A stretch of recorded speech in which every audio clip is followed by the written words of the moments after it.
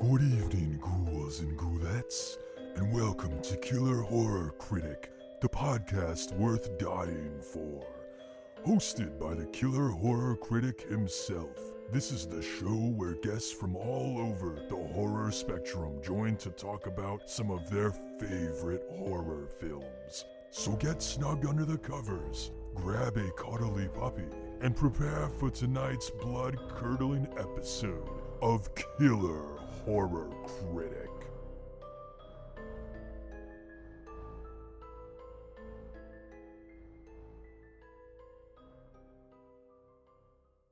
Good evening, horror fans, and welcome to another episode of Killer Horror Critic. I'm your host, Matt. And I'm Chris. And this is a podcast where my wife and I analyze and argue over horror films like a couple of drunks at the bar. So maybe never quite learn anything, maybe we never enlighten you, maybe we make you feel dumber while listening to us, but hopefully you just have a good time listening. So you all voted, and this month's theme is going to be Cabin in the Woods horror. Fuck yeah. So, of course, we're going to start with the granddaddy of them all, which is The Evil Dead. The early 80s version, not the remake, although I do defend the remake. The remake is great. And I know I've already lost half of you, but I'm telling you that movie's amazing. But anyway, so this is a film that was written and directed by Sam Raimi, who many of you probably know already. Also did the film, the little cult classic that I love, Darkman, which I still say Josh Rubin definitely needs to get that project so he can direct it. He's calling for it. He deserves it. Fuck yeah, more Darkman. And for those who don't know, Josh Rubin directed Werewolves Within and Scare Me, so please just give him that goddamn movie already. That would be amazing. It would be pretty great. But yeah, Sam Raimi also did Darkman. He also did the Spider-Man movies, the early ones, not the shitty ones. And he's also doing the, the Into the Mouth of the Multiverse or whatever crap. I can't remember. What? I don't know. I get lost in Marvel. They've changed this title so many times, it feels like. But Oh, the Doctor Strange one? yes. Okay. In the Mouth of the I forgot what it's called. Anyway, it doesn't matter. It doesn't matter because it's Marvel and we're talking about Evil Dead. So, yeah, take that. America Chavez shows up in that movie. I don't give a shit. I know.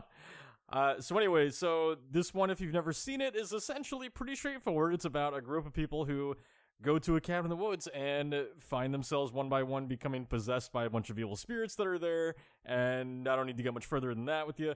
We are going to get into spoilers with this film, so we will let you know when we're getting into spoiler territory with this. But as usual, we have our usual spoiler-free content. So as far as releases go this week, there's a few that are pretty interesting. One that I'm really excited for you all to see. First up is a film called Teddy, and these will all be out by the time you're listening to this, but there's Teddy, which is coming to Shudder, and this is essentially a kind of pseudo Ginger Snaps type werewolf film, only from the male side.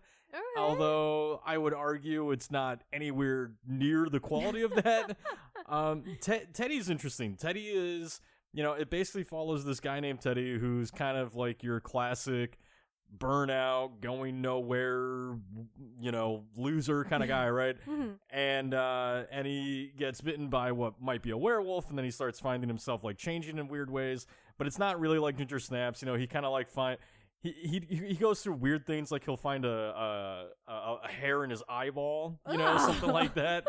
But it's not like consistently growing there to it doesn't like stay there like the changes do with Ginger and Ginger Snaps. It's just one.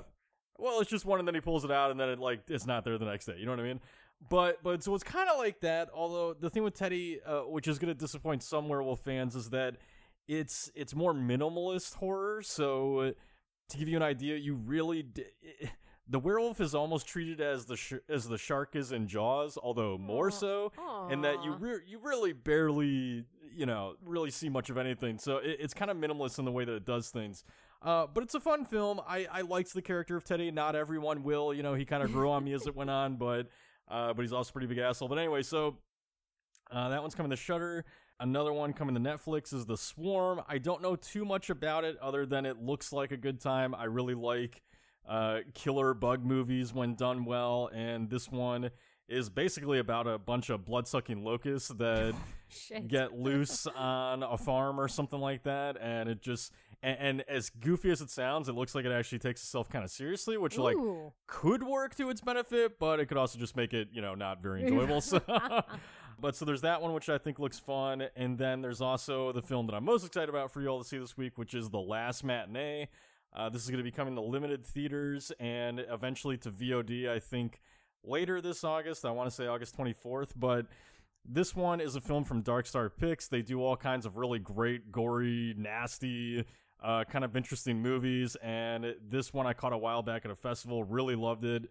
It's basically about a group of people in a theater on a rainy day who are watching some kind of like Frankenstein's monster movie, and meanwhile they find themselves being picked off one by one by a killer in the theater, and it's kind of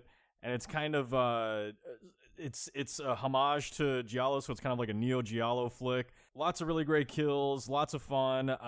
Maybe a little too intense for some of you to have as much fun as you would like, but but I really enjoyed it. I think it's a great callback to Giallo films, and it's kind of fun that we're seeing a little bit of rise in these movies. Between The Last Matinee and *Malignant* coming out from James Wan, and *Last Night in Soho*. Those kind of have slight Giallo vibes to them, so it's kind of like a nice little like small comeback for it that I'm kind of digging. But it's a little Giallo renaissance. Exactly. So anyway, another thing we like to do before we get into spoiler territory is I like to put up a poll on Twitter every week at Killer Critics, just kind of getting your thoughts and feelings on the film. So between love it, it's fine, don't like it, never seen it, where do you think the audience falls on The Evil Dead? I'm sorry, is this even a question? No, it is not. Okay, good. Because obviously it's love it. Yes, love it is correct. I mean, this film, look, and it's totally okay if you don't love it or you're just, or you even hate it, that's totally fine. But The Evil Dead, it's a hugely influential movie that's responsible for almost everything we see in Cabin in the Woods horror films these days.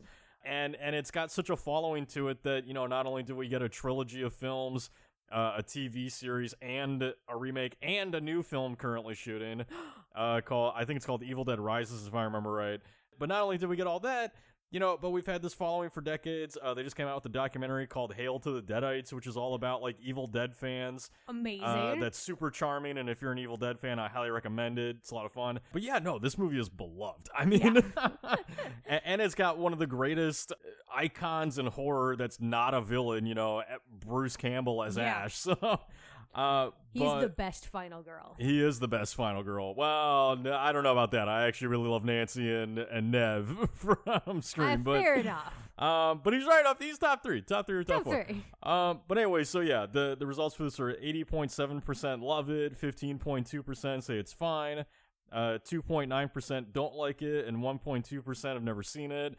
And I'm really curious about the ones who haven't seen it. Like, I'm curious if that's like a small part of the younger generation, or if there's like people our age or older that haven't seen it. I'm just curious, like, where the gap in the Evil Dead falls. But which is why I'm thinking, I talked about this on Twitter a little bit with at DominLA the other day, and I think I might start doing this, is with these polls, I might start putting up a secondary poll with each one that's kind of getting like a general age range of where you are in that. I'm just curious on like where, if any, is an age divide in these movies. You just want to use that as an excuse to judge the younger crowd. Well, the younger crowd, or maybe I'll judge the older crowds. I'll be like, what, none of you saw Tragedy Girls? Fucking, get on it. Get on it, stop being an old fart. So.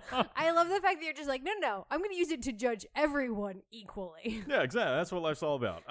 But anyway, so we always like to get your comments on the film as well. So these are all from Twitter, at BeerNut1, which is Seth, big supporter of ours. What's up, Seth?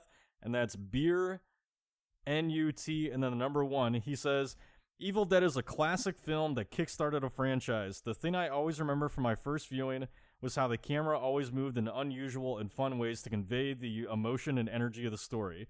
One of the most fun first watches of a movie for me. This film is canon. And I believe with that last part, he's referring to this film is canon to, the franchise, because a lot of people tend to look at this and go, oh, part 1 never happened, and we just start with part 2, which is in itself kind of like a pseudo remake of 1. So I fucking love. yeah. I love the camera work in this film. I think it's so cool and dynamic and fun. And for me, I sometimes have a hard time with like camera work because I can get motion sickness really fucking easily. That's why I don't like found footage movies so much.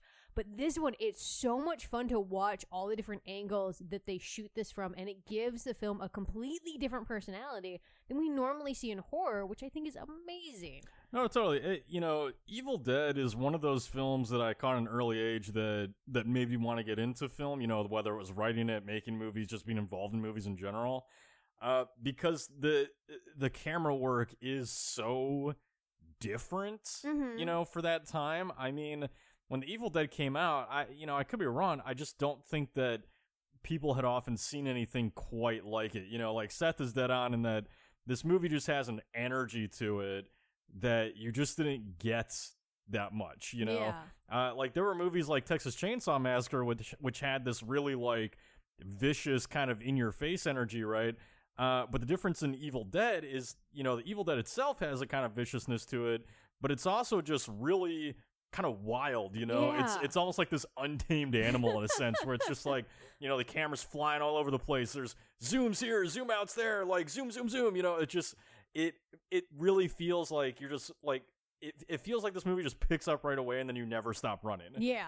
Especially the case with Evil Dead 2, where all the shit goes down like 5 minutes in. And I love that about it, like that you can watch The Evil Dead and you could see like, oh, Sam Raimi, this is a special director. Yeah. Like he's definitely going to go on to do great things, as he did, I still credit him for pretty much revolutionizing the superhero genre with Spider-Man. I think that kind of kicked it all off personally. But yeah, no, so it's really great for that. It's a great film, and I also consider it canon. I'm not going to spend too much time getting into that theory. Maybe I will at the end here. But I do believe that you could consider this to be part of the entire franchise, because just look at it this way.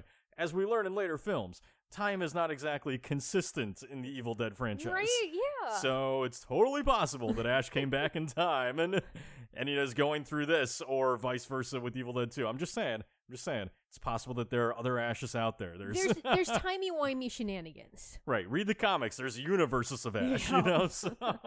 So it's totally possible. But anyway, thank you at BeerNut1 for the comment. Really appreciate it. Next up is at Sinful_Redhead. So that's SINNFUL_Redhead. And this is my friend Sarah, who also runs her own podcast. You should follow her and check her out. But she says, it's such a classic. Another movie I watched at a friend's house during a sleepover. This one scares me psychologically because of how it's the people close to you, people you know, becoming possessed and trying to kill you, and you must fight for your own survival. And the isolation. In a cabin in the middle of the woods and no way of escaping. It's like an hourglass. You're just waiting for your time to be up. Yeah, I definitely agree with that. For me, I think Evil Dead was one of the many movies that Matt added to my education. I'm going, oh, you like horror? Have you seen Evil Dead yet? And I was just like, no. So we watched it immediately. That's really what this film is about, though, is the isolation and the fact that the people around you are the ones who can inflict the most damage on you sometimes, and kind of how terrifying that one is. And as far as the Evil Dead stuff go, this one really is the most terrifying, I think. Oh, easily. Yeah, all the other ones, like, they're goofy and they're fun, and I mean that in a positive way. I love Evil Dead 2. That's probably my favorite. Because I'm a baby, because number one is too serious for me. No, you're not a baby. Look, Evil Dead 2 is my favorite as well, because that's another one where it was just like, somehow, like, Raimi did it twice, basically. Raimi put out the Evil Dead, we hadn't quite seen anything like it, and then he comes back around, he's like, oh, okay, now I'm going to give you a sequel, which is, once again, unlike anything you've seen, you know? Like, he basically... He mixed the Three Stooges with the Evil Dead, and it was gangbusters. It's perfect. Genius. You know, that film.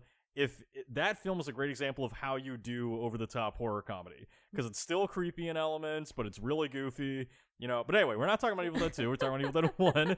And no, I agree. Like that, we're gonna get deep in the psychology of this with, you know, kind of how that element plays into the film. I got a lot to say about that. I'm sure you do too.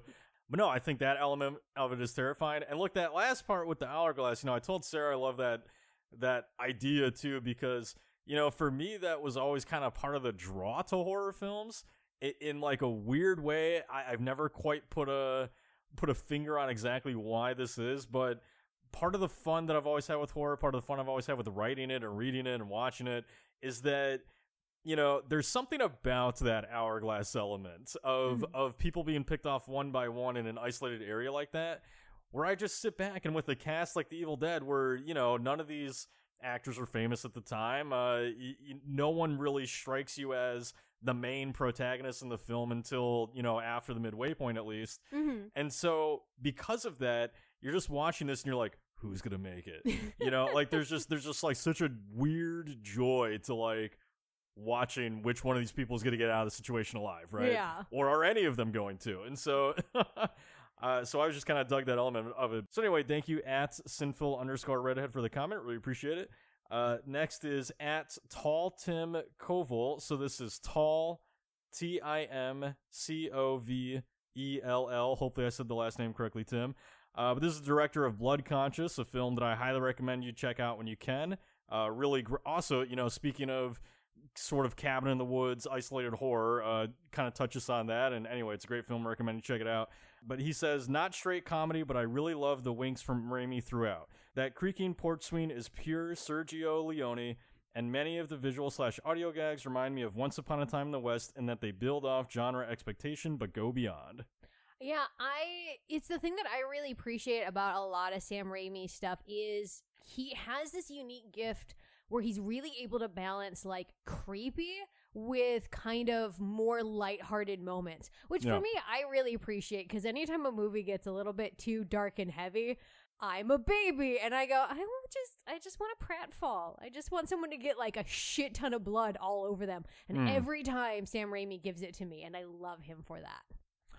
He gives you exactly what you want in this. What I would more say, you know, to Tim's comment is that, first of all, you do see those winks there. And, you know, I know this isn't quite what Tim is saying, but I sort of, I do almost in a weird way kind of look at less Evil Dead, but more like Evil Dead 2 and especially of Army of Darkness. I do see like some Western elements in those movies that I really enjoy, but something with this, you know, you do see Evil Dead play off of genre expectations by kind of flipping on what you think is going to happen and what really happens. You know, and one of those being that I don't think it's a spoiler to say that Bruce Campbell's the star of the movie, you know, because I would hope that even if you haven't seen it, you at least, you know, you probably know that Bruce Campbell stars in the Evil Dead franchise by this point. Especially if you're listening to this podcast. But, you know, that was huge for the time because, you know, these kinds of movies, you had already started to see a trend of final girls, right? Yeah. You know, these women that survive situations like this in horror movies. And, you know, Bruce Campbell was kind of that rare character who was sort of like a male final girl, right? Like you just had an... He's our final boy. Right, like you've seen that plenty of times in other types of horror movies, you know, sci-fi films, animal attack movies, all that kind of stuff, creature features, you know, men are primarily the survivors of those movies for some reason. But The Evil Dead, it kind of plays out a little bit more like we're used to with other slashers and films like that. So him surviving in the end and kind of being like our main hero, you know, that was a little bit of an unexpected thing at the time. So anyway, thank you, Tim, for the comment. Really appreciate it. And then again, that's at Tall Tim Koval, Covell. And then next up is at Craig Jones 01. So that's CraigJones and the numbers 01. And they say often emulated, but never bettered or even matched. Yeah, you can't be better than Evil Dead. It's just not possible. You say that, but I have a feeling that you're going to rank this one below one of our other movies this month, and I already know which one, but I'm not going to say it right now. But I mean, I'm not necessarily going to disagree with you about where my rankings are going to be this month, but that's not saying that I think the other movie's a better made film. Right. No, Evil Dead, and what's so great about it and why I'm glad we're starting with it with this month is it's like Jaws was to shark films. You know, this revolutionized the cabin in the woods genre. I don't even know if there was a cabin in the woods genre before then. Before this? Yeah. No, not really. You know, at least not in the way that we think of it now. You know, this was one... And look, I mean, these are just the benefits of having been born earlier in the film age, if you wanted to get into filmmaking as opposed to now, is look, you know, something as simple as like, I'm gonna put characters in a cabin, which that was like fresh, right? So, so no, like this particular situation, I don't think we had quite seen much of at the time. Yeah. You know, and then of course, with Evil Dead 2 and the two of them together, then Sam Raimi pretty much like, you know, officiated the He was just like, this is my genre, you must do it like this. Yeah. You are going to fail. Yeah, basically. But anyway, so no, Craig, I agree with the comment for the most part. You know, it is often emulated, and anyone who's emulating it never is going to do the same level of quality as the Evil Dead. You know, and a lot of that goes to Sam Raimi. Like, look, you can have the best effects. I think that, like I said, the remake of the movie is incredible. I think that the effects and the gore in that film are so much fucking fun. Like, I was cheering in the theater during that movie at some of those moments. But look, the thing is, no one directs a movie like Sam Raimi. No. Just you can try as much as you want. You're not going to be Sam Raimi. So like, so it has been often emulated, but never quite done to this level. The only disagreement I have there is that, you know, I would say it's evenly matched with Evil Dead 2. Because that is my preferred favorite, you know. Yeah. But look, if you're looking for like harder scares, then the Evil Dead is definitely, you know, the king. Oh yes. So anyway, thank you at Craig Jones 01 for the comment. Really appreciate it. And then last up is a comment from, I'm totally going to say this wrong, at Gidget Von LaRue. So that's GIDGITVONLARUE. And they say, love it, still honestly scares me. I know it's a generation thing, probably, as I saw this as a young teen, but still holds up for me. Then finding out the behind the scenes makes me appreciate it even more. I don't know, for me, I saw it, like in my 20s, I think, and I have to say, this is one of the few classic horror films that Matt has shown me that I've been in agreement with him. Because a lot of times it's like, I'm going to show you The Shining or The Exorcist or Jaws, and he doesn't get the reaction that he wants. But yeah, you know what the difference here is that Evil Dead is really short and really fun. That's true. And there's lots of blood and cool effects. I've learned if you can apply the word slow to the movie in any sort of way, Chris is out. That's unfair. I like some slow films. Yeah, some. Anyway, no, I agree with JJ here as well. You know, here's the thing is, I don't... You could say it's a generational thing. I don't know how, you know, this generation looks at these movies. I'm a fucking old man at this point, you know. My super old ass at 30-ish, right? So I don't know how the younger generation looks at it, but I do think that revisiting this film, it does hold up. Like, yeah, there's a lot of things in there that seem tropey to us now, but even then, even revisiting it, some of those things don't really feel that tropey, and I think part of the reason is that, you know, at the time that Sam Raimi was making this movie, like Tim mentioned earlier, they're subverting those tropes, you know. So like they're creating new ones as we're sort of watching this film. So with it kind of being the original, it still feels in a way fresh, you know. Yeah.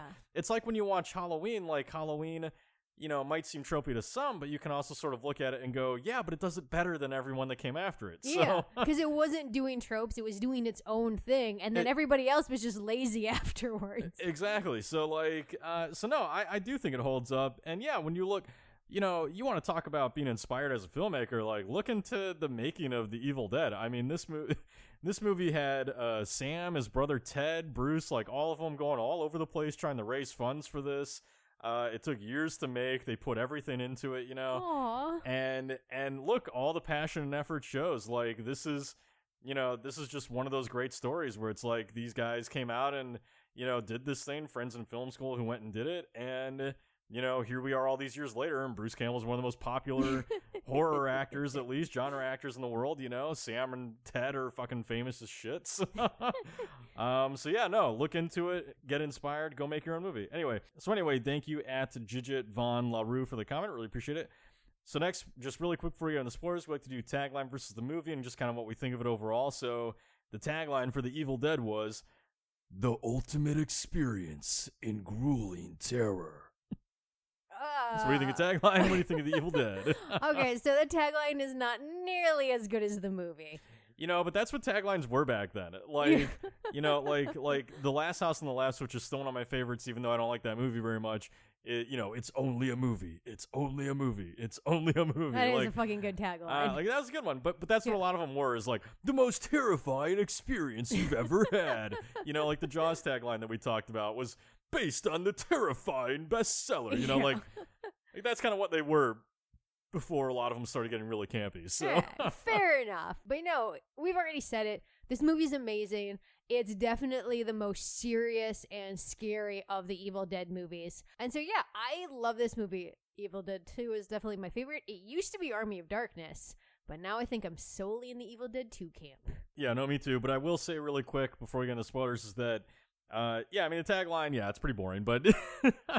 and I would also disagree with it. But hey, at the time it was pretty frightening, for people looking for something like that.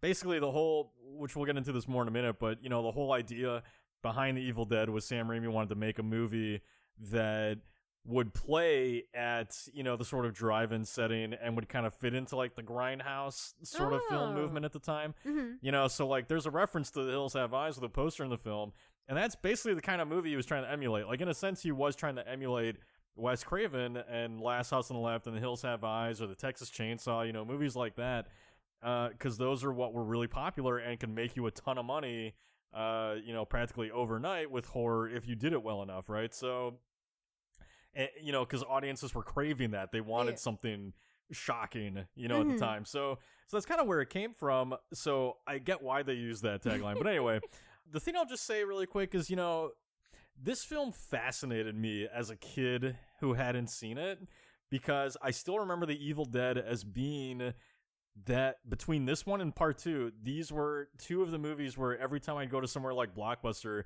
I'd stare at the VHS covers. And, Evil Dead has its classic, like, woman reaching out of the grave. Evil Dead 2, the one that I was familiar with, has the really creepy skull that's kind of looking at you side-eyed, right? Yeah. And every time I would see those, I would think to myself, those must be two of the scariest movies ever made. Like as a kid, I thought Evil Dead was just going to scare the ever-loving shit out of me. So were you disappointed when you finally watched it? No. I don't remember why it didn't disappoint me, but by the time I finally got to them, I was sort of prepared, I think, for what they actually were. Yeah. But as a little kid, before I was allowed to rent those movies, I would just always look at them and be like, that must be the scariest movie ever made. Aww. But then to find out that they're actually some of the most delightful movies ever made. Right? Although I'm sure that can be debated with the first Evil Dead. But anyway, so we're getting into spoiler territory now. So again, if you have not seen the film, please go stream it. I don't remember exactly where at the moment. I'm sure the Evil Dead is streaming somewhere, and if not, it is 100% worth your rental dollars. Yes. I would also hope that you own it at this point, because it's that good of a movie. But anyways, we're getting into spoiler territory now. So as usual, who do you want to talk about in this movie? We've got Ash, played by Bruce Campbell, his sister Cheryl, played by Ellen Sandweiss, their buddy Scott, played by Richard Domanicore. Who do you want to talk about? So I just really quickly want to talk about Ash. I know he's the main character and everything like that, but specifically with Ash in Evil Dead, this first one, I think it's really interesting to see his character development to the later films. Because our Ash in this film is not like this tough talking, potentially slightly misogynistic, like attitude dude. He is a soft nerd boy. Like, this is a dude who's cowering in the corner throughout most of the film, just watching everything go down. And I think it's so interesting that our very first Ash was just like the softest baby. And then we got to the later ones and he's just like, I will fuck you up. Well, I would argue that that's still not really Ash's personality in the later ones. I mean, he, that's always been my favorite thing about Ash, is that even as the movies went on, he's more of a tough talker than he is a tough actor, if that makes sense. Like he, like as the films go on, he's all about like, this is my boomstick. But you throw him into a shitty situation and he's gonna fucking, run away and be a coward as soon as he can be. So, especially in like the TV series, which I love. But yeah, he's a great character. It is funny that in this film, you could almost argue he almost like disappears in the background with everybody. Like if you watching this film at the time, if you didn't know who Bruce Campbell was, I mean, yeah, he's just another character. Yeah, he's just another dude. He doesn't stand out any more than anybody else, really. And so it is kind of funny to go back and revisit this knowing Bruce Campbell now and be like, oh, baby Bruce Campbell. Baby Bruce. Because it is just funny how, like, until the final act, like, I mean, you practically don't even know he's there half the time. Right, he just fades into the background. Everybody else takes center stage. A little bit, yeah, which I think is kind of genius on Raimi's part because, again, you have a cast full of characters who you don't really know who's going to survive because no one's big enough of a name where you're like, oh, there's no way they kill that person early on, Mm-hmm. And so watching that, you're more drawn maybe to some of these other characters, so you might think that they're going to make it longer than Ash, right? But anyway, so who I want to talk about is Cheryl, played by Ellen Sandweiss, and this is where I'm going to start getting into some dark shit with the Evil Deads. So prepare yourselves, because some of this might not be as fun as you thought it might be tonight. So with Cheryl, with Cheryl, who I think just gets the worst in this movie through and through. She's interesting because, for one, she's the only single person in the movie. Mm-hmm. Like Ash has his girlfriend Linda, played by Betsy Baker. Scott's dating Shelley, played by Teresa Tilly. So, and those are really all our only 5 characters. So, Cheryl's kind of the only one who doesn't really have, like, a partner, Yeah. And I think when you compare that with some of the other things that happens to her, it almost starts to become like sort of a build up to what the main theme is. And look, I'm just, spoiler alert, the main theme of this movie to me, misogyny. So, misogyny and domestic abuse. Hilarious. Hilarious stuff. So get ready to laugh. Sometimes I feel like I talk like John Mulaney on this podcast. Sometimes. I'm just like, are you ready to laugh? Let's talk about divorce, So, yeah, the thing with her is that, let's look at it this way, okay? So a major thing that begins to play into the movie, to me, is misogyny and, like, abuse and stuff like that, which, don't worry, we'll get there. We'll cover that. But when you look at Cheryl's character, Cheryl is the one who gets a very unpleasant experience with the tree. And, look, I'm trying not to be super dark about it, but she's the one who gets that with the tree. And, it sort of strikes me that she is the only one without a partner. And basically, like, it feels like it's the film's revving up to the themes that come later, which, I mean, the ultimate theme of it is men are dangerous, but but to me, this beginning part is sort of like, sort of calling Cheryl out as like an easy target, so like, think of it this way: Chris is married to me, and let's say we have like another wife friend who's married to someone, right? Chris and her are hopefully less in danger with us, but our single friend who's dating and seeing a new person every week, they're a little bit more in danger, maybe, right? Yeah, there's a potential for, it's the unknown risk, and I think that's what you get with the tree, is that, like, when you're with a partner, you kind of know what you're getting into, but, like, I think to your point with Cheryl and the tree, it kind of represents, the dangers of being single and not knowing who you're ending up with, and if they're a creepy, rapey tree. Exactly, because you never know who's a creepy, rapey tree these days. You never know. They're real good at hiding. People walk around and they look human, but you get them under the bed and there's just nothing but fucking roots coming out of their junk, sticks. like, it just sticks underneath. They look like fucking Pinocchio down there. It just, you just never know. But no, this isn't, by the way, this isn't to bash single people. I hope no one thinks I'm doing that. All I'm trying to say is that it's simple math, If I go out by myself, I'm much less protected than if I go out with a partner, right? Yeah. So that's all it's kind of saying, is I feel like Cheryl gets singled out by the demons early on simply because she's by herself, in a sense. Like, she has, and look at the men she's with. I mean, neither Ash nor Scott are really all that giving a shit about her, like, they're not very protective of her. And so it's almost like the demons smelled it out, and she just becomes like easy prey for them, in a sense. Yeah, I absolutely agree with that. Yeah, poor fucking Cheryl. Poor fucking Cheryl. Poor fucking Cheryl. I find it kind of interesting, in this movie that has a lot of themes of, the misogyny and men kind of suck and all that kind of stuff, that one of our main themes that we're seeing throughout, I think is interesting, is the use of time and mirrors. because that's constantly throughout this film. So I'm kind of curious, like, how do you think that ties into everything else we're talking about? Okay, well, of anything that I mentioned tonight, this might be the one that makes the least sense, my answer. But I fucking love Matt theories. Well, it's like, I don't know if it's more of a theory, but, you know, I guess I kind of look at it this way, right? So, if we are talking about abuse and in domestic relationships, you know, which kind of plays out through this, and for all of you who are like, what are you talking about? There's no domestic abuse, men are fine, you know, like, for any of you who Did you see how Ash beat her? for any of you that think that's not a theme, don't worry. We're gonna get there. But so when I look at this, you know, let's start with time. Time plays a minimal role in the film, but it's still a pretty decent one in a sense. So, like, you know, first of all, you have the clock chiming right as Cheryl gets possessed, right? Yep. That's her first time getting possessed, is the clock chimes, or it stops, or whatever. And then the clock is pretty much the same, I think, throughout. I think Chris noticed that it's, you know, the clock never really moves.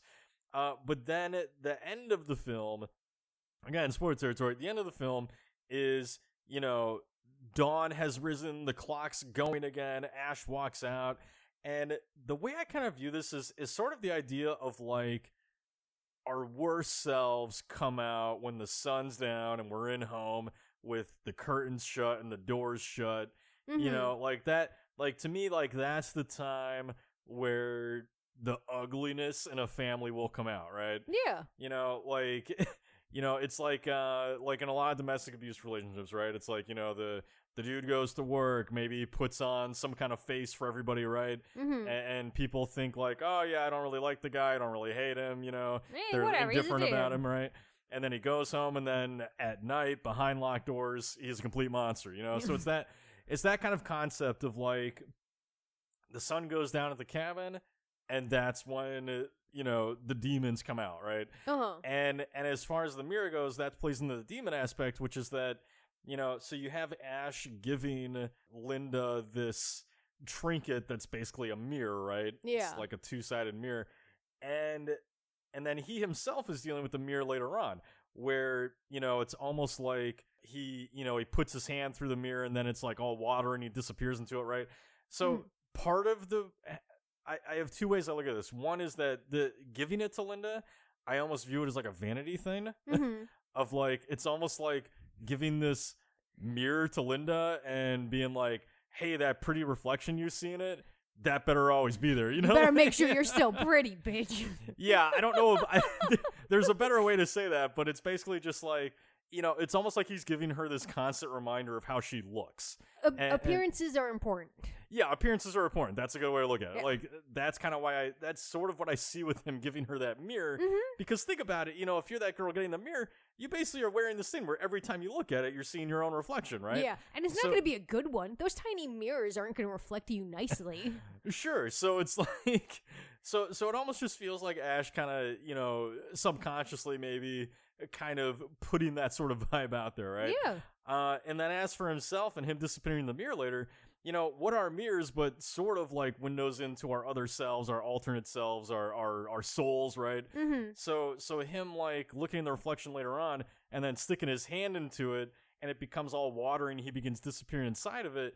To me, that's almost kind of like Ash, you know, on the surface putting out this, like, good guy, I'm your buddy, pal, kind of like dude, right? Yeah. But the moment he starts to look and reflect on himself internally, he realizes there's something darker there. Yeah. You know, which is why when he puts his hand through that and then it turns all water and he comes out, he's like screaming and crying almost, because it's almost like this realization of, like, shit, I'm not who I think I am. Yeah. Well, that's the thing for me, is, like, the way I view it is this cabin is basically, for these characters, like a sensory deprivation pod. Like, the whole reason why time stops is, like, I think for the most part, we're dealing with a lot of trauma with these characters and them, like, having to confront things. And I think that's why we're seeing, like, the stoppage of time, because, look, for any of you who have gone into the woods, time does not matter out there, and things get really fucking weird when you don't know what time it is. You really have to, like, confront, like, who you are as a person. I mean, normally I don't think you're doing that when you're just going out and eating s'mores and all that kind of shit with your friends. I tend not to eat s'mores and think internally to myself, but what is life really? Yeah. If Who not am I? If not a s'more. But I mean, Are we all just s'mores in God's chocolate sandwich? God, I wish. No, but I think, to your point, looking at when the clock first starts, it's not only with Cheryl when she first gets possessed, but there's also a mirror right behind her. And I think a lot of the characters not only are dealing with this sense of timelessness, but also that they're having to confront their traumas in themselves. Okay, so you want a really dark theory for the Evil Dead? Fuck yeah. So this is where some of you are going to turn it off if you haven't already been depressed enough by this point. So my really dark theory, and I've never thought this before until watching the film this time around, but my really dark theory for the film, which I will say, maybe I don't quite buy into, but I think if you want to see evidence of it there, it's there. Thematically, is I pose the idea of what if we're talking about characters dealing with their trauma, and we're looking at Cheryl as the first one to get possessed. And let's say that demons, they like to toy with you with your past experiences, right? Like things that they know torment you. And with Cheryl, what happens to her? She gets, raped by a tree. So like maybe Cheryl has something like that in her history. Yeah. Maybe that's why Cheryl's single. Maybe Scott did some awful things to Cheryl at some point. And Yeah.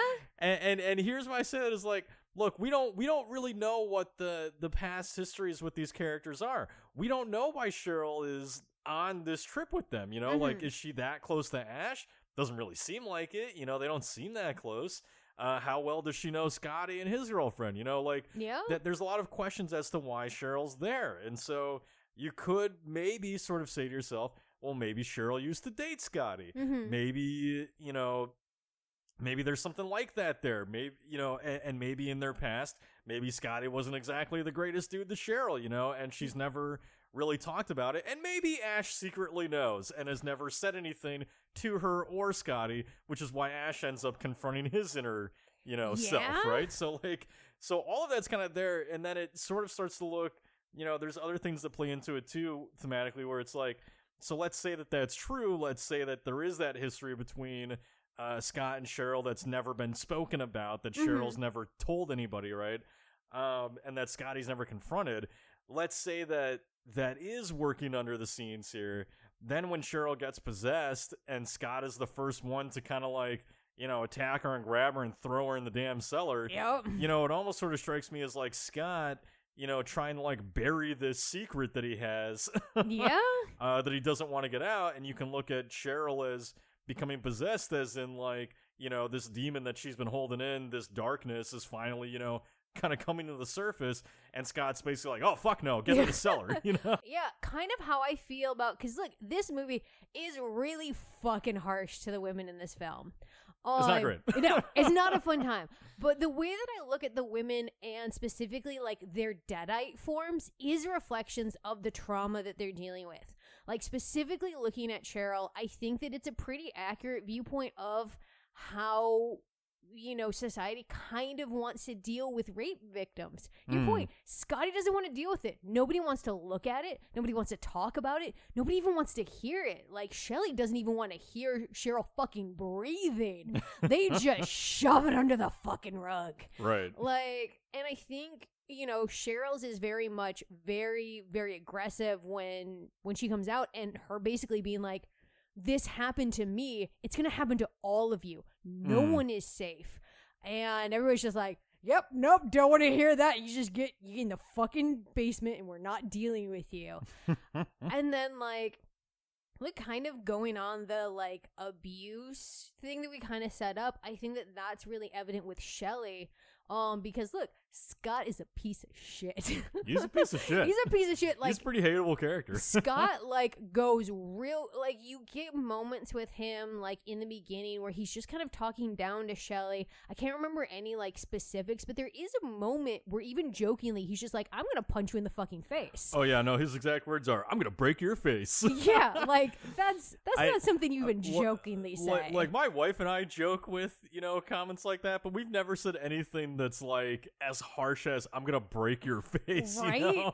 At least not in front of other people who might take it the wrong way. and that's kind of the thing with this is that, like, I feel like with Shelley, I think definitely for how quickly Scott is ready to fucking fight her, stab her, throw her in the fire, and disembowel her. Well, look, something I want to say quick before I get to Scott is that, you know, I think you're dead on with how the Deadites are basically treated. Because, you know, if you're talking about the way the women are reflected through their Deadite forms, I mean, for God's sakes, look at Linda. You know, again, I was mentioning earlier, we're talking about like vanity and Ash's sort of view or expectation from her, right? Yeah. Look at Linda's Deadite form. She's all like dolled up, rosy cheeks, deep eyeshadow, right? Like she looks like a doll. She's the Stepford wife of Deadites. Okay, yeah, sure, we'll go with that.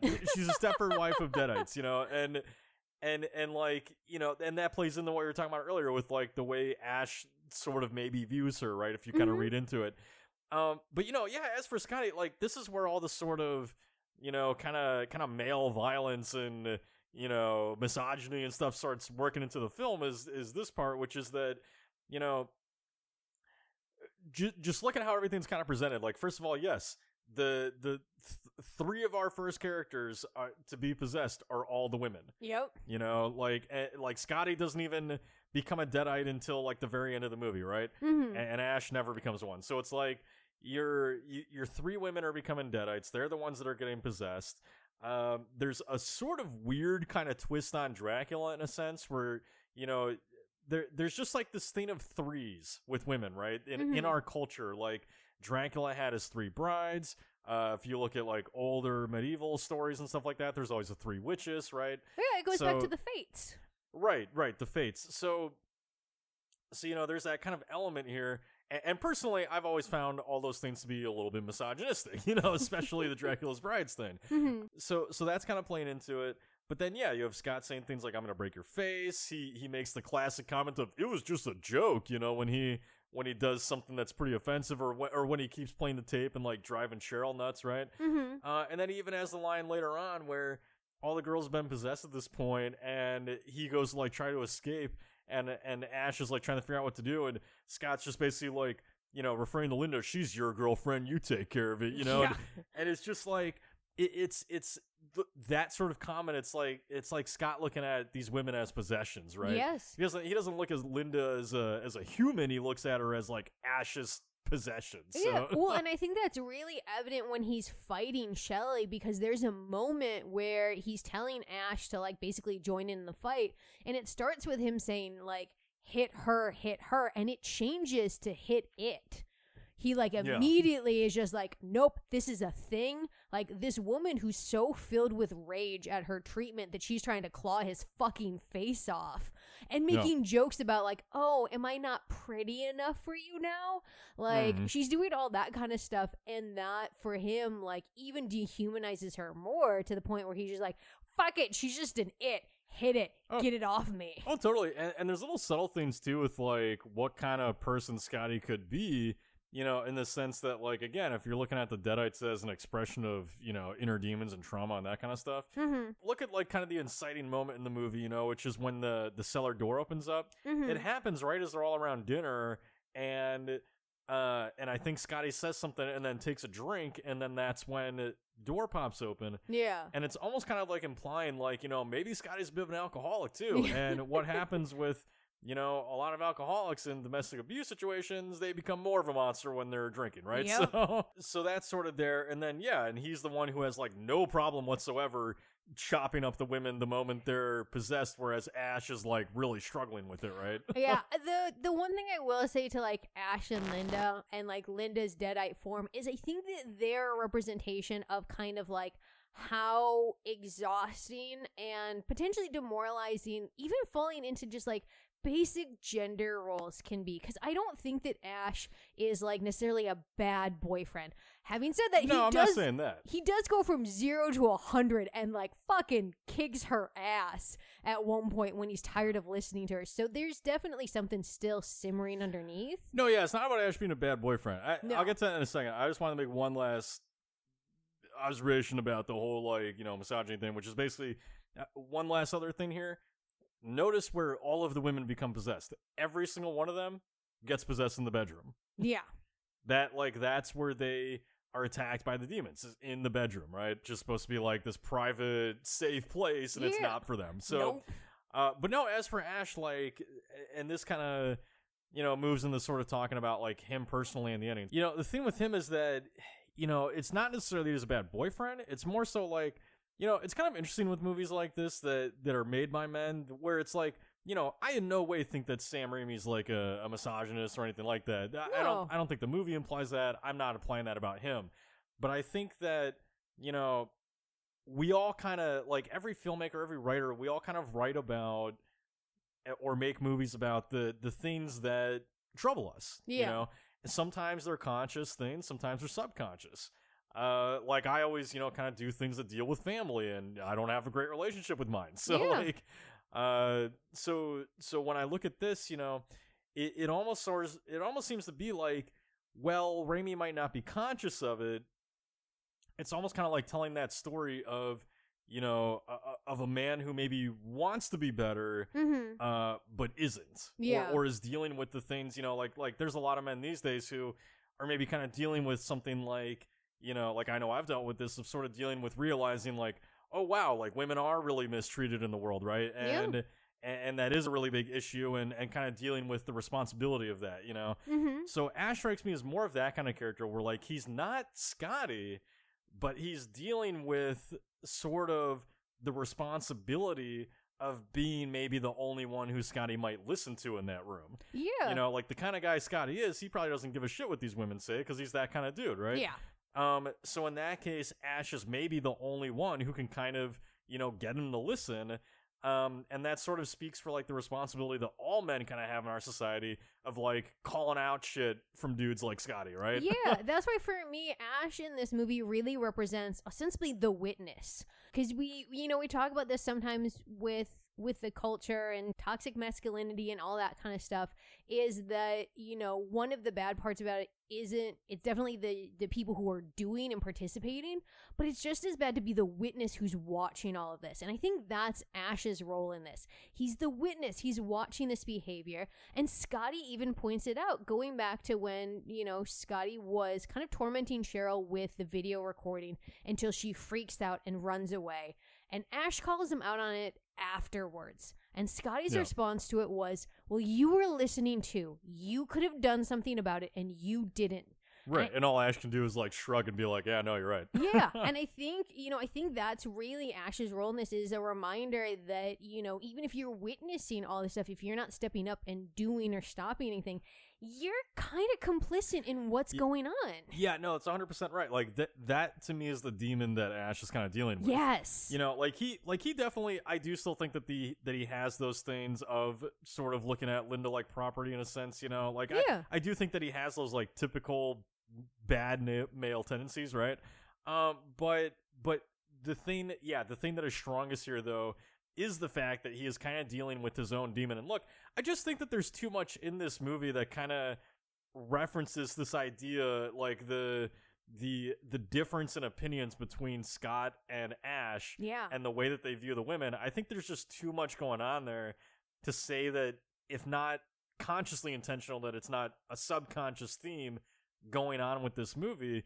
Because Ash does strike me as that character that I think a lot of men have maybe felt like over, especially the last few years, where the stuff's being called out more and more, and we're becoming more like kind of awake to it, right? Mm-hmm. Is this idea that like,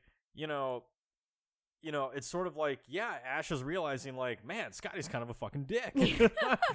and I don't like that, and he's sort of coming to terms with that. And he kind of strikes me as like maybe that friend who, Scotty's always been kind of like the leader and the one in charge, and sort of like bullying Ash a little bit, right? Yeah. And Ash is maybe like kind of coming to the realization that we're seeing in this film, where he's realizing Scotty kind of sucks. Yeah. and he's seeing how Scott treats women, and he's dealing with that within himself. He doesn't want to be Scott. Yeah. And he's realizing that he has tendencies that are like Scott, and he's kind of coming to terms with the fact that he has those tendencies, and that he also hasn't stepped up to do anything about it when those tendencies come out of Scott, right? Yeah. So yeah, that's the main kind of demon I think he's dealing with.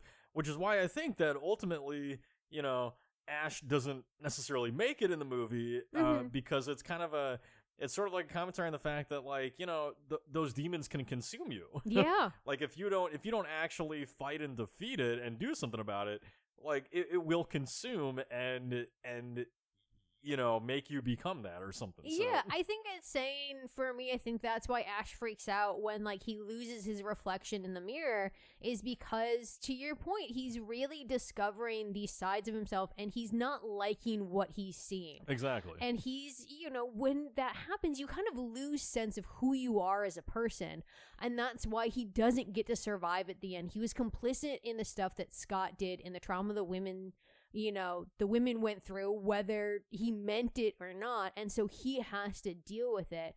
I'm curious, though, what you think the reason is for why he never saw, like, it. Demons. Well, really quick, one last comment I want to make on that is that, because that's what I always do, is just the fact that, I think that's why these first two films are so great. And look, Army of Darkness is great too. I love that all three of the movies, including the TV show as well, all have their separate, like, fan bases where that's their favorite, right? Like, each one has their fan base where they think it's the best one. And but I think what's so genius about the first two is that both really are, for as fun and over the top and funny as they are, they're at the heart of them psychological horror movies. Yes. Like, both are really dealing with internal traumas and psychosis of the characters, and this one, beginning to end, it really is, I think, dealing with that concept of Ash, really all of them, but in particular Ash, facing his own demon and his own tendencies and trying and failing to overcome that, As far as us never seen it, I mean, again, I just relate that back to sort of domestic abuse in a sense where it's like, a lot of times people don't see that, like, you could, not to be dark, but it's like you could have a friend right now who's going through that and you wouldn't know it, And so I think that that's just why we don't see it, is that even if you're not going to look at domestic abuse specifically as the demons, just the traumas and stuff like that in general, those largely go unseen. Yeah. Like, a lot of people deal with their things without talking about them.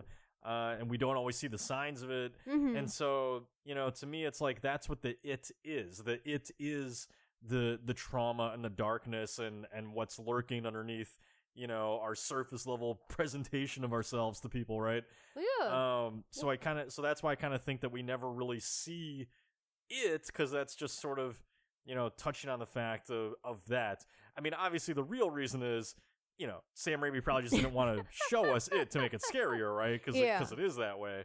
But I think thematically, that's why, is just that you really can't put a face on those things. Yeah, I think domestic trauma, which is kind of what we're talking about, either the emotional or the physical, it's also hard because there's kind of like, there's this stigma in it that if you're suffering from something like that, it's your fault. And it's not. It's the person who's doing it to you's fault.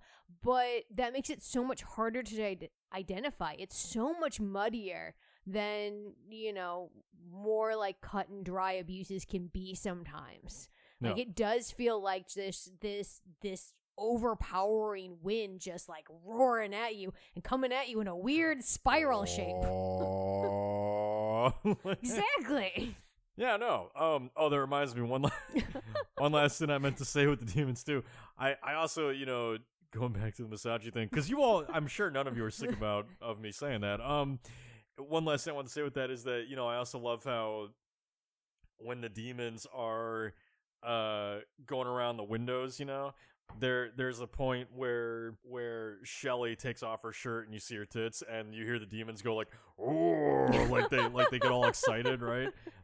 So I don't know. That just fucking pervy demons. Yeah, that just spoke to me as like, sort of like pervy, abusive demons. Anyway, so, all right, so we gotta start wrapping up here. So, who is your killer idiot of the Evil Dead? So my killer idiot is Scott. And the whole reason is he fucking knows there's a molesty tree out there. Cheryl told him, and he still goes out and gets touched by the goddamn tree. I don't think Scott. Idiot. I don't think Scott really does know that there's a molesty tree out Well, there. then he's also an idiot for not listening to women. Oh no, he's stupid for that. But Yeah. but I'm just saying, like, I get the impression of Scott that he's the kind of character where when Linda, you know, even after everything that they've been through, Mhm. he probably still doesn't believe that Linda got raped by a tree because he's that kind of dude. Cheryl. He probably still doesn't believe that Cheryl got raped by a tree because he's that kind of dude, right? So- I definitely agree with that. And look, I normally don't wish any kind of harm on other people, but this is a horror film, so I'm gonna say he fucking deserved it. I love that he gets He got molested by a tree. He gets hit. That tree touches him everywhere. Everywhere. Look, he's coughing up blood later on, so that tree is probably still inside him. You know, at the court case, you got the lawyer asking, "Where did the tree touch you?" And he's just, There's a toothpick still inside him. "Oh God." I hope. Sorry, was that too dark? I don't know. I guess This is not wishing this on anyone. I guess the instant drop in our listeners can tell No, us. I'm so sorry. I hope I didn't offend anyone. But no, it's no, I say it's Scott too. I mean, look, for different reasons, you know. Scott, I mean, for God's sakes, he rented this place and he's Yeah. never seen it. He doesn't know anything about it. I mean, what kind of, you know, people like us living in this current generation, we're like, what kind of life is that? You know, Yeah.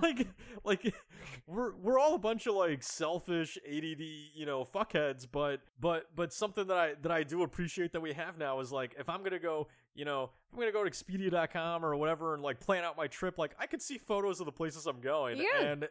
And in this case, you know, they don't have the internet back then, so Scott's just renting this place that he found I don't know where. And I mean, to be fair, I think we're also raised on a steady diet of everything will kill you, everyone will kill you. You need to make sure that you don't end up in a murder situation. well, I mean, there's that too, but I mean, but then you also have the stupidity of the cellar door flying open, and I believe it's Scott who says something like, "It's the wind." So- Yes. But he makes fun of the girls for thinking it's an animal. Idiot. I hate him. Right, no, yeah, he says it's the wind, and the girls say it was maybe an animal, which, I mean, let's be honest, this is another kind of stupid explanation. Oh, but, yeah, I know. They're all idiots. They should have gotten the fuck out of but that he makes cabin. fun of them, but he's like, but my explanation of the wind, now that's some solid, impenetrable shit. That is man science right there. It's science. What about your killer death of the Evil Dead? I think that's Scott and Shelly dissolving at the end. Like when the sun comes up and like they completely break down. I don't know if that's like special effects or claymation or what the fuck it is, but it's so fucking cool and I love it. I love them just dissolving. Yeah, no, so this is stop motion animation. And yeah, no, that's actually my pick too. Because so the interesting thing about the Evil Dead is, you know, there's less like kills in this movie Yeah. as there are just deadites getting fucked up. So so I give it to that as well because look, to me as a young kid, like that was the scene. I mean, look, the whole movie sold me, right? But that was the scene that just solidified this as one of my forever favorites because I'm a sucker for special effects. I'm also a sucker for stop motion stuff Because it's and amazing. claymation. I love both. I wish that we still use them in movies, but, you know, eventually studios and general audiences took on this concept of, oh, it doesn't look real enough, so we can't have it anymore. And I say, fuck that. It's fun, guys. Like, Yeah. this is the thing I miss with movies sometimes. It's like, when did we start saying everything has to be realistic and serious and stop saying sometimes it's just about being fun? You know? I love the fact that the Evil Dead franchises uses stop motion. Because we get it in the following two, too, right? Oh yeah, and look, so that part of their kill, them dissolving, I think is really great. And then you have, I want to say it's Shelley's deadite, although it could be Scott's. I'm forgetting right now, but one of them falls forward and then just like explodes basically and gets Yeah. blood all over Ash. And then you have fucking demons come out of them, like demons literally rip out of them, you know. And it's funny because, as you know, this is where expectations come in with things sometimes. Where like as a kid, I saw the demons, you know, the hands come through them, and then it was over. And as a kid, I was like, oh, I wanted more demons, you know, like I wanted to see the whole demon. What the fuck, you know? Young But- Matt was me. Yeah, but as I'm older, I'm like, I don't care. Those claws coming out of them is still fucking awesome. It's amazing. So no, yeah, it's that. What about your killer MVP of The Evil Dead? So I think I got the right person. Tom Sullivan, who did all the makeup and the special effects. Okay. Yeah, IMDb tells me that he did all the special effects and the makeup for this, which I fucking love with this. I love the Deadeye makeup, which I think is amazing. I love the stop motion, all the special effects in this. I will say there was a close runner-up.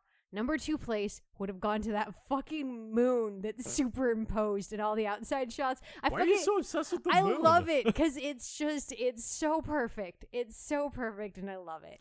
It is. I mean, it's another thing we don't do enough of in film anymore is that kind of, exaggeration on things like that. Yeah, like that dumb superimposed moon that, like, you keep seeing the same moon with, like, the clouds going over it. I think it's one of those things that endears me to this movie. You know what it is? It gives the movie the vibe of being a movie. Yeah. And that's something I really miss. I don't know if you guys listening know what I'm talking about, but, like, there's just so many movies these days that, like, work so hard to feel realistic. Yeah. And a lot of times I'm just like, movies are not supposed to feel like that. No.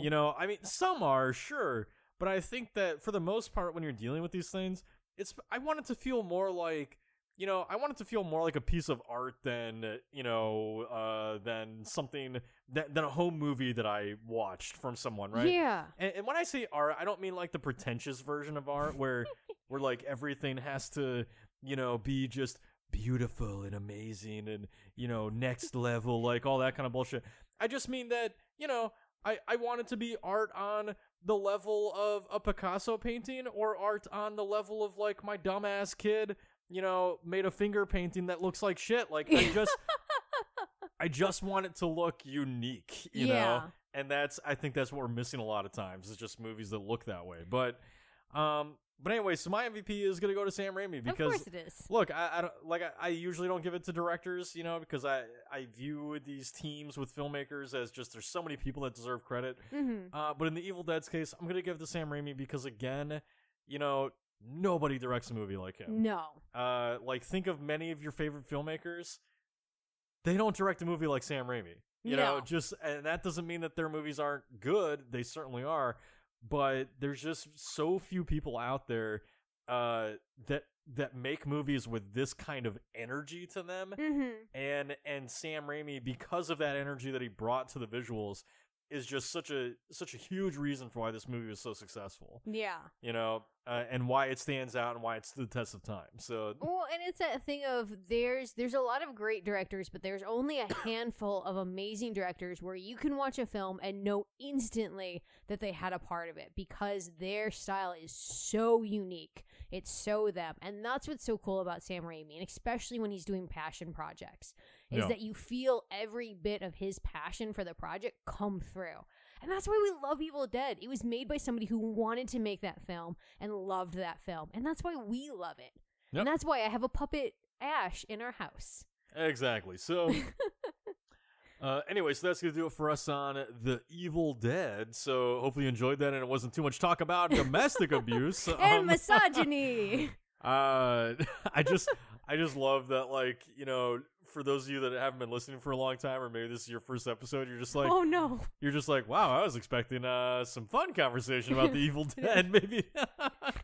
maybe we've ruined it for you now, where all you can see is just rape Ash and misogyny. and Scott and yeah. So anyway, so that's gonna do it for us on Evil Dead. Next week is going to be the film Cabin Fever. And I promise I will not spend too much time hating on Eli Roth and how much I hate him as a person. Yeah. But this is the only one this month I think I haven't seen. I'm really excited to see Cabin Fever, even though I know it's going to creep me out. Oh, yeah. You're going to regret that. I'm going to regret this movie so much. I already know it. I already know the 2 scenes you're going to hate the most. I've seen those scenes, and yes, I will hate them. So anyway, so yeah, next week is Cabin Fever, so go check that out if you've never seen it. Again, I'm talking about the original, not the shitty, like, practically shot-for-shot remake that came out a few years ago. But yeah, other than that, I'm Matt. And I'm Chris. And have a great night, horror fans. Bye. I hope you've enjoyed tonight's episode of Killer Horror Critic. If you'd like to scream with us some more, please subscribe on iTunes and follow us on Twitter at Killer From Space, as well as Instagram at Killer_Horror_Critic. New episodes release every Friday, so keep your eyeballs peeled, just the way I like them. Have a good night, horror fans.